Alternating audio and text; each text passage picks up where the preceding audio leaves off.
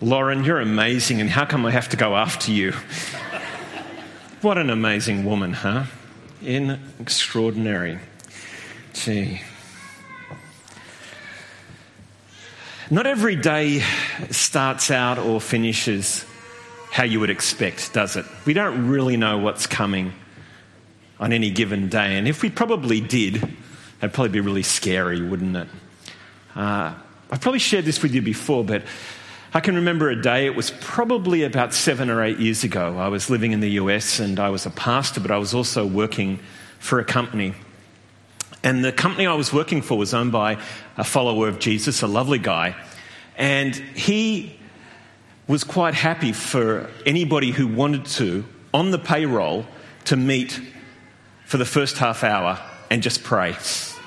Pray for the company, pray for yourself, pray for whatever you wanted to pray for. And so every day, start work with prayer. And it was really exciting. But on one particular day, I went in there and we were praying, and then Matt, who was the owner, and another vice president, and various people were in the room, and we were praying. And while people were praying, I kept having this sense that I needed to ask Matt, the owner, about 3:30. And I kind of felt a bit uncomfortable about it. I just didn't know. And you've probably experienced something like this before if you prayed. Is it me? Or, you know what I'm saying? And so each time I'd say, no, I'm not going to bother. I kept getting this 3:30 thing. I've got to ask him about 3:30. And so eventually kind of we stopped praying, and he's kind of standing there. And I looked at him and I said, hey, Matt,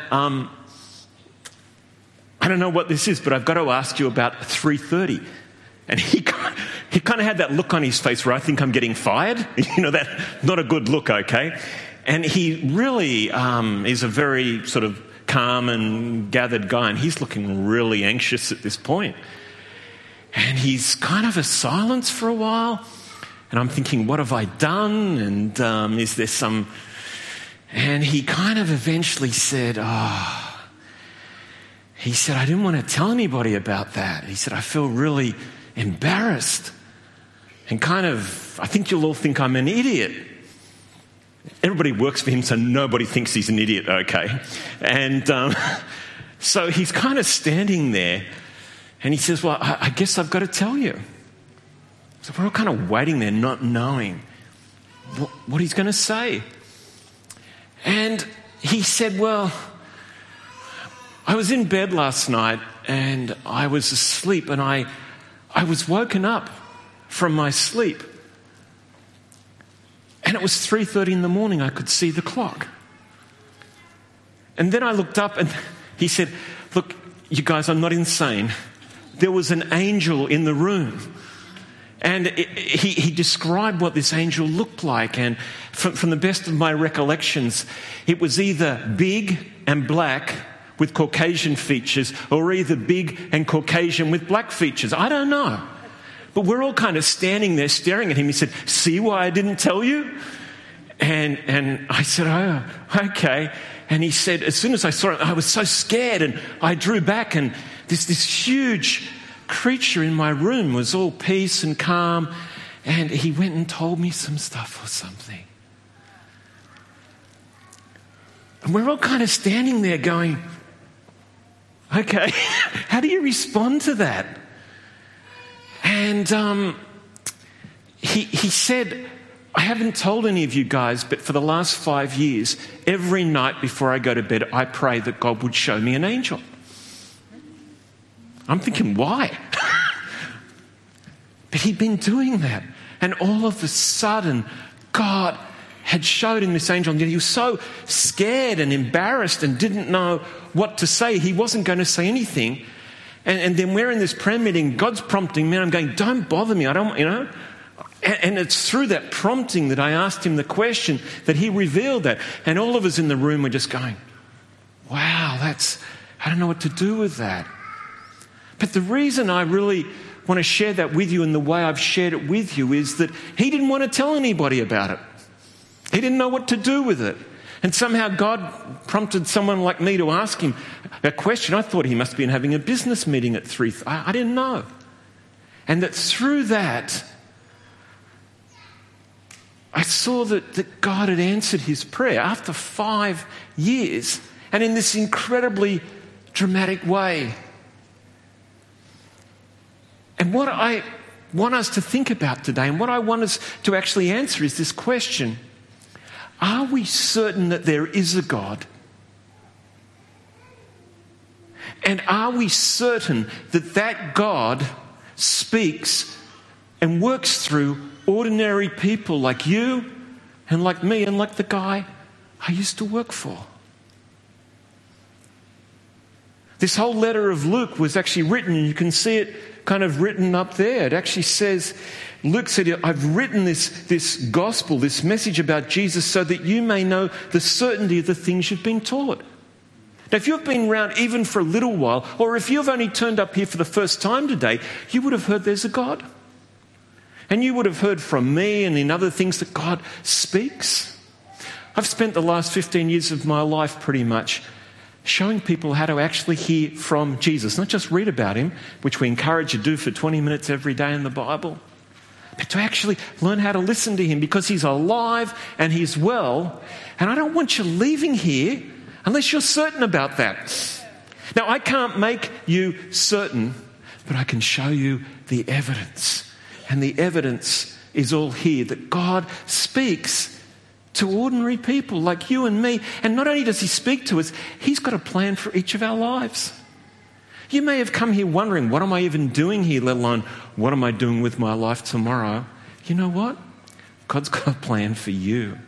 And I don't know what your definition of success is, but let me redefine it.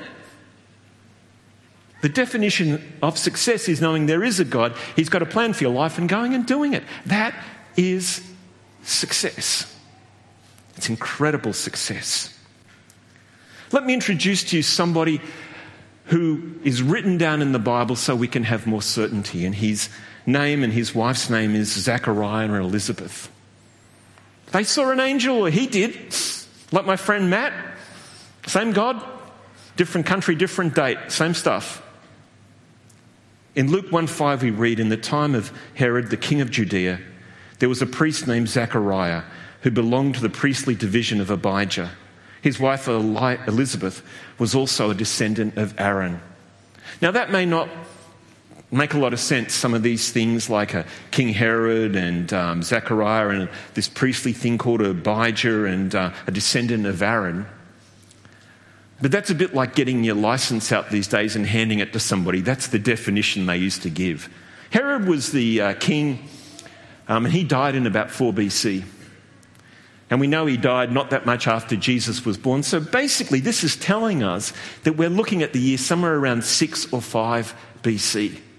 Okay? There's a date. There's a king. He's real. There's lots of things about Herod. We're also told that this guy and his wife were descendants of the original priest, who was the brother of a guy in the Old Testament called Moses. Even people that know nothing about Jesus or the Bible know about Moses for whatever reason. You've seen the 10 Commandments, the movie, Charlton Heston? Maybe you have, maybe you haven't. But everybody knows about this, and this is like a driver's license giving us information, because Luke wants us to understand that this is a real guy. He's married, this is when he lived, this is what he was doing, and he was a descendant. He would have been a Cohen, which meant he was in a priestly family. Now, if you're thinking being a priest in those days was a really big deal, can I just suggest to you that nobody was after his autograph? You know, seriously, he was kind of like... Let me put it this way. I tried to do some research last week to work out how many people lived in Jerusalem at this time. And I got about 10 different answers. And it's somewhere between 40 to 80,000 people. It's a bit like the size of Launceston, you know, like just short of 100,000, something like that, okay? Now, when I did the research, I found out there were 18,000 of these guys living in the land. So basically, I was trying to do this thing where I get every fourth person to stand up, divide it by 2 and add 3. No, I'm joking. But what I wanted you to actually see was that if every fourth person stood up here, or every second person stood up here, if there was 40,000 people, basically half the room would be standing. So this was a guy, and he was from a priestly family, and he had some responsibilities a couple of times a year, but he was sort of like an every Joe, you know what I'm saying? Just some guy, and everybody knew one of these guys. And so what else are we told about him? Probably one of the most important details we're told about he and his wife are the next ones. We're told both of them in verse 6 were righteous in the sight of God, observing all of the Lord's commands and decrees blamelessly. Now you can read that and think, wow, this guy's perfect. You're going to see he's not. Okay? Important detail. And this doesn't even mean he's perfect. You know what it means? Could be like you. Could be like how you want to be. Could be like somebody you know. That's just another way of saying he took his faith in God seriously. He intentionally tried to live a life that really gave glory to God. That's all it's saying about he and his wife. They didn't do it perfectly. Probably made lots of mistakes. But they were serious. They were certain there was a God. And they were living their life out in that certainty. But you know something else? These were people that lived in the real world. There was a real world 2,000 years ago. When you read the Bible, people like us, okay? And these people are more like us than often we care to realise at times. They live with a lot of disappointment in life. Now, if you don't know what disappointment in life is, I don't know how I'd explain it to you. Life is broken. Okay, I think we all know that. It doesn't work that well. There's some really good things here, but there's a huge amount of brokenness. We talk about a fragile and uncertain world. Well, we live in that world. And most of us, like, I'm 54. You know what I kind of worked out? I'm not winning the Nobel Prize. You know what I mean? It's probably not going to happen now. A lot of things that I probably thought I'd be doing that I haven't done. But these people were just ordinary people, but they lived with a lot of disappointment. And we're told they were childless because Elizabeth was not able to conceive. And they were both very old, which is another way for basically saying it's not going to happen. Those days have gone, okay? And that'd be a difficult thing if you want kids. And what a disappointment if you really want to have kids and you find out you can't have kids. There's no IVF, there's none of that. You just don't get them. That's pretty much it. Now, that may not be sounding like the biggest problem in the world. I think for some people, if it had happened to you, it probably feels that way. But there were a lot of implications more than we would realise. Like there was no social security, no Centrelink. Guess what your Centrelink was? A whole lot of kids. You had lots of kids. Hopefully one of them does really well, somebody told me last week at church, and can look after me in my old age. I've had that conversation with my children already. But that was social security. That's who looked after you. Guess what? No Centrelink for these guys.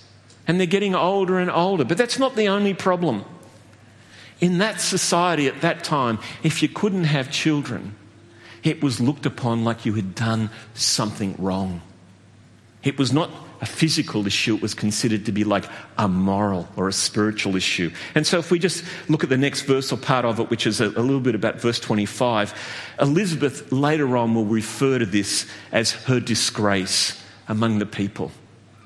Can you imagine this couple living their lives, really trying to serve God, and everybody kind of looking at them, with like, oh, that's them.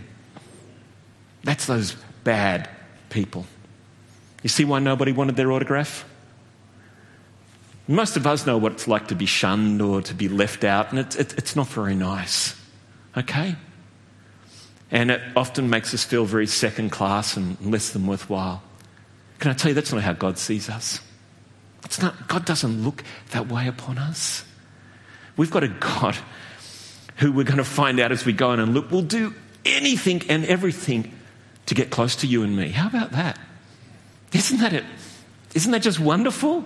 That the God of the universe, who can do anything he likes, is actually really interested in you and me. Go figure. But he gets everything right, so it's obviously a good idea, okay? And so that's how he felt about Elizabeth and about Zechariah. So what we're told is he's from this priestly family. And in verse 8 and following, one day when Zechariah's division was on duty and he was serving as a priest before God, he was chosen by lot. Now you might think that's by chance, but when things happen by lot in the Bible, that's God reaching down and pulling out that number. Okay, that's how it works. and according to the custom of the priesthood, to go into the temple of the Lord and burn incense. And when the time came for the burning of the incense, all of the assembled worshippers were praying outside. Now, can I just tell you something? You know how often one of these guys would get to do this? Once in a lifetime. And only if it happened by lot. So all of a sudden, this normal Joe, whose life is full of disappointment, and the neighbours are looking at he and his wife funny, like they've done something wrong, and they're getting old and it's not working out, all of a sudden, God reaches down and starts to put things in place. Gee, I hope you feel relieved by that. That's the God we've got. And this is actually how it goes. Can we see it up there, the next one up there? Okay, this is the temple. If you went to Jerusalem today, sitting on Temple Mount, you have the Dome of the Rock, which is the Muslim thing. Before that, this is what was there, and you can see all of these different places. And up to the very... I was going to bring one of those laser pointers, but I forgot it. I know what disappointment is like. And see that thing that says holy place up there? Well, that's that's really special. And you know, I don't have a lot of time to explain everything, but God's presence dwelled in there because people had sort of, ticked God off. He was sort of a bit withdrawn from them. And that little place in there, can we see the next one? And if you go to YouVersion, I've got these up there so you can have a look at them later. Okay, if you're more a picture person than a word person. And see, this is a cutout. And for once in his life, this guy gets the opportunity to walk up those stairs and see where it says altar of incense. He gets to go in there. He doesn't get to go in the Holy of Holies. Only the high priest gets to go in there once a year. They have to tie something around his waist because if he dies, they can only pull him out. They can't go in there and get him, otherwise they'll die themselves. Probably a place you don't want to go, okay? You hear what I'm saying? So all of a sudden, this guy, pulled by lot into this special position, mounts the stairs for the first time in his life and the only time in his life. Incredible privilege, and because he's getting close to where the very presence of God dwells in this unique place that God has set himself. I mean, there's a God, but he's done this on earth in a special way. He gets to go in there. Oh, it's back of my head, not in there. And that's where he gets to go in. And then this is what we read when he goes in there. Then an angel of the Lord appeared to him in verse 11, and standing at the right side of the altar of incense. And when Zechariah saw him, he was startled and gripped with fear. But the angel said to him, "Do not be afraid, Zechariah. Your prayer has been heard. Your wife Elizabeth will bear you a son, and you will call him John." This is what happens. It's what happened to my friend, Now, let's just think about angels a little bit, because this is what we tend to focus on. Can we see the next slide? That's what we tend to think angels look like. This is what my daughters looked like when they were like 5 and whatever. Long blonde locks and whatever.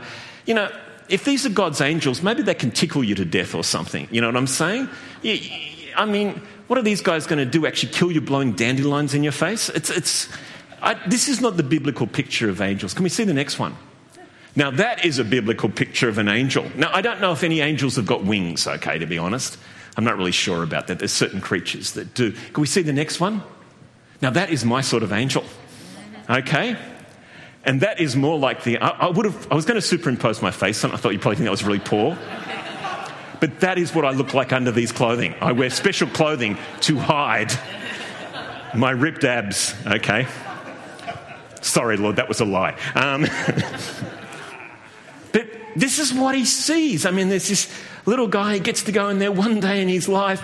He just goes in there to burn some more incense, and the idea was he'd get down and he'd pray for the nation on that day. And this is what he's doing. But as he's actually doing it, something like this, an angel appears to him. And you probably think that's extraordinary. And I think it's extraordinary. But you know what I think is more extraordinary? That the angel actually says to him, because he's startled and gripped by fear. That's how normal he is. He's like you and me, right? He really believes in God. Well, many of us do. Some of you are searching. I understand that.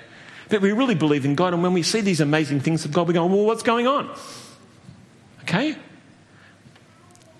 Look at what the angel says to him. That's what I think is more amazing than the angel itself. Your prayer has been heard. When you and I pray, they're not just stupid words into the air. They're just not words that if you don't see it the next day, doesn't mean it hasn't registered. This guy has been praying, and we know what he's praying about because it says, your wife Elizabeth will bear you a son, and you were to call him John. Now, if I'm sort of pretty ancient, and all of a sudden I found out I'm having a son, I probably would say, well, I think I prefer superannuation at this time of my life. It's not kind of what he was expecting. But they had prayed, I'm sure, throughout every day, every year, that somehow Elizabeth would miraculously get pregnant. And then she got too old and the angel turns up and says, your prayers have been heard. And by the way, you've got to call him John. And when God gives somebody a name, it's for a reason, it's for a purpose. But look at what he says to Zechariah in the following verses. He will be a joy and a delight to you, and many will rejoice because of his birth. For he will be great in the sight of the Lord. He will never take wine or other fermented drink, and he will be filled with the Holy Spirit even before he's born. He will bring back many of the people of Israel to the Lord their God, and he will go before the Lord in the spirit and power of Elijah to turn the hearts of the parents to their children and the disobedient to the wisdom of the righteous, to make ready a people prepared for the Lord. You know what he's saying to Zechariah? We're just not giving you any kid. We've been holding back for years for this one because this is the one, your son, who is going to prepare the way for Jesus and get people ready. What an incredible reason to hold off on prayer, because the time just wasn't right yet. That's our God. That is our God. Now, one of the reasons he's going to get the Holy Spirit from the time of birth is that even when Elizabeth is pregnant in utero, and then Mary, who's the cousin of Elizabeth, is pregnant with Jesus, we actually read in verse 41, when Elizabeth heard Mary's greeting, the baby leapt in her womb and Elizabeth was filled with the Holy Spirit. I mean, basically, John's going to be moving in the Spirit as in utero and actually talking to Jesus and getting the things ready even when Jesus is in utero. I mean, this is extraordinary. But that's our God. Okay? That is our God. Now, this is where you know Zechariah is mega normal. Zechariah asked the angel, how can I be sure of this? Well, you've got an angel before you. How can you ask a question like, is this possible? This is where you want to say, Zechariah, are you on drugs? I mean, why would you respond like that? I'm an old man and my wife is well along in years. This is not the conversation you have with an angel that's appeared before you. The only thing you actually say when you see an angel is, yes, sir. Yes, sir. Yes, sir. But I think it's important we see that because the Bible wants us to understand that the people that God is going to work with are actually a lot like you and me. We don't always get it. We don't always respond perfectly. You know, God can give us everything and we can go, well, let me just think about it.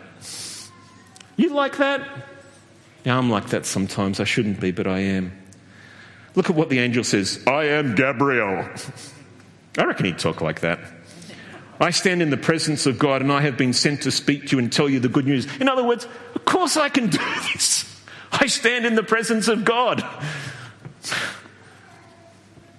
And now you will be silent and not be able to speak until the day this happens, because you did not believe my words, which will continue at the appointed time. You want a sign? You want a sign about my words? My sign to you will you won't be able to talk anymore. That's my sign. I kind of like it. A lot of symmetry there, isn't there? So meanwhile, the people were waiting for Zechariah and wondering why he stayed so long in the temple. We know the answer, don't we? And when he came out, he could not speak to them. And they realised he had seen a vision in the temple and he kept making signs. It's kind of like charades. How do you do an angel talk to me and said, my wife's going to get pregnant? Sounds like... I don't know how you do that. But anyway, when his time of service was completed, he returned home. And after this, Elizabeth became pregnant and for 5 months remained in seclusion. The Lord has done this for me, she said. In these days, he has shown his favour and taken away my disgrace among the people. Be certain there is a God, and be certain that he wants to work with you and through you. And his purpose for your life is to draw you close to himself and to show you his favour. God just wants to bring you close to show you his favour, to take away our disgrace and to lift us up so that we basically will walk in his glory now and for eternity. If you are sitting here and thinking, well, I just don't know, can I encourage you?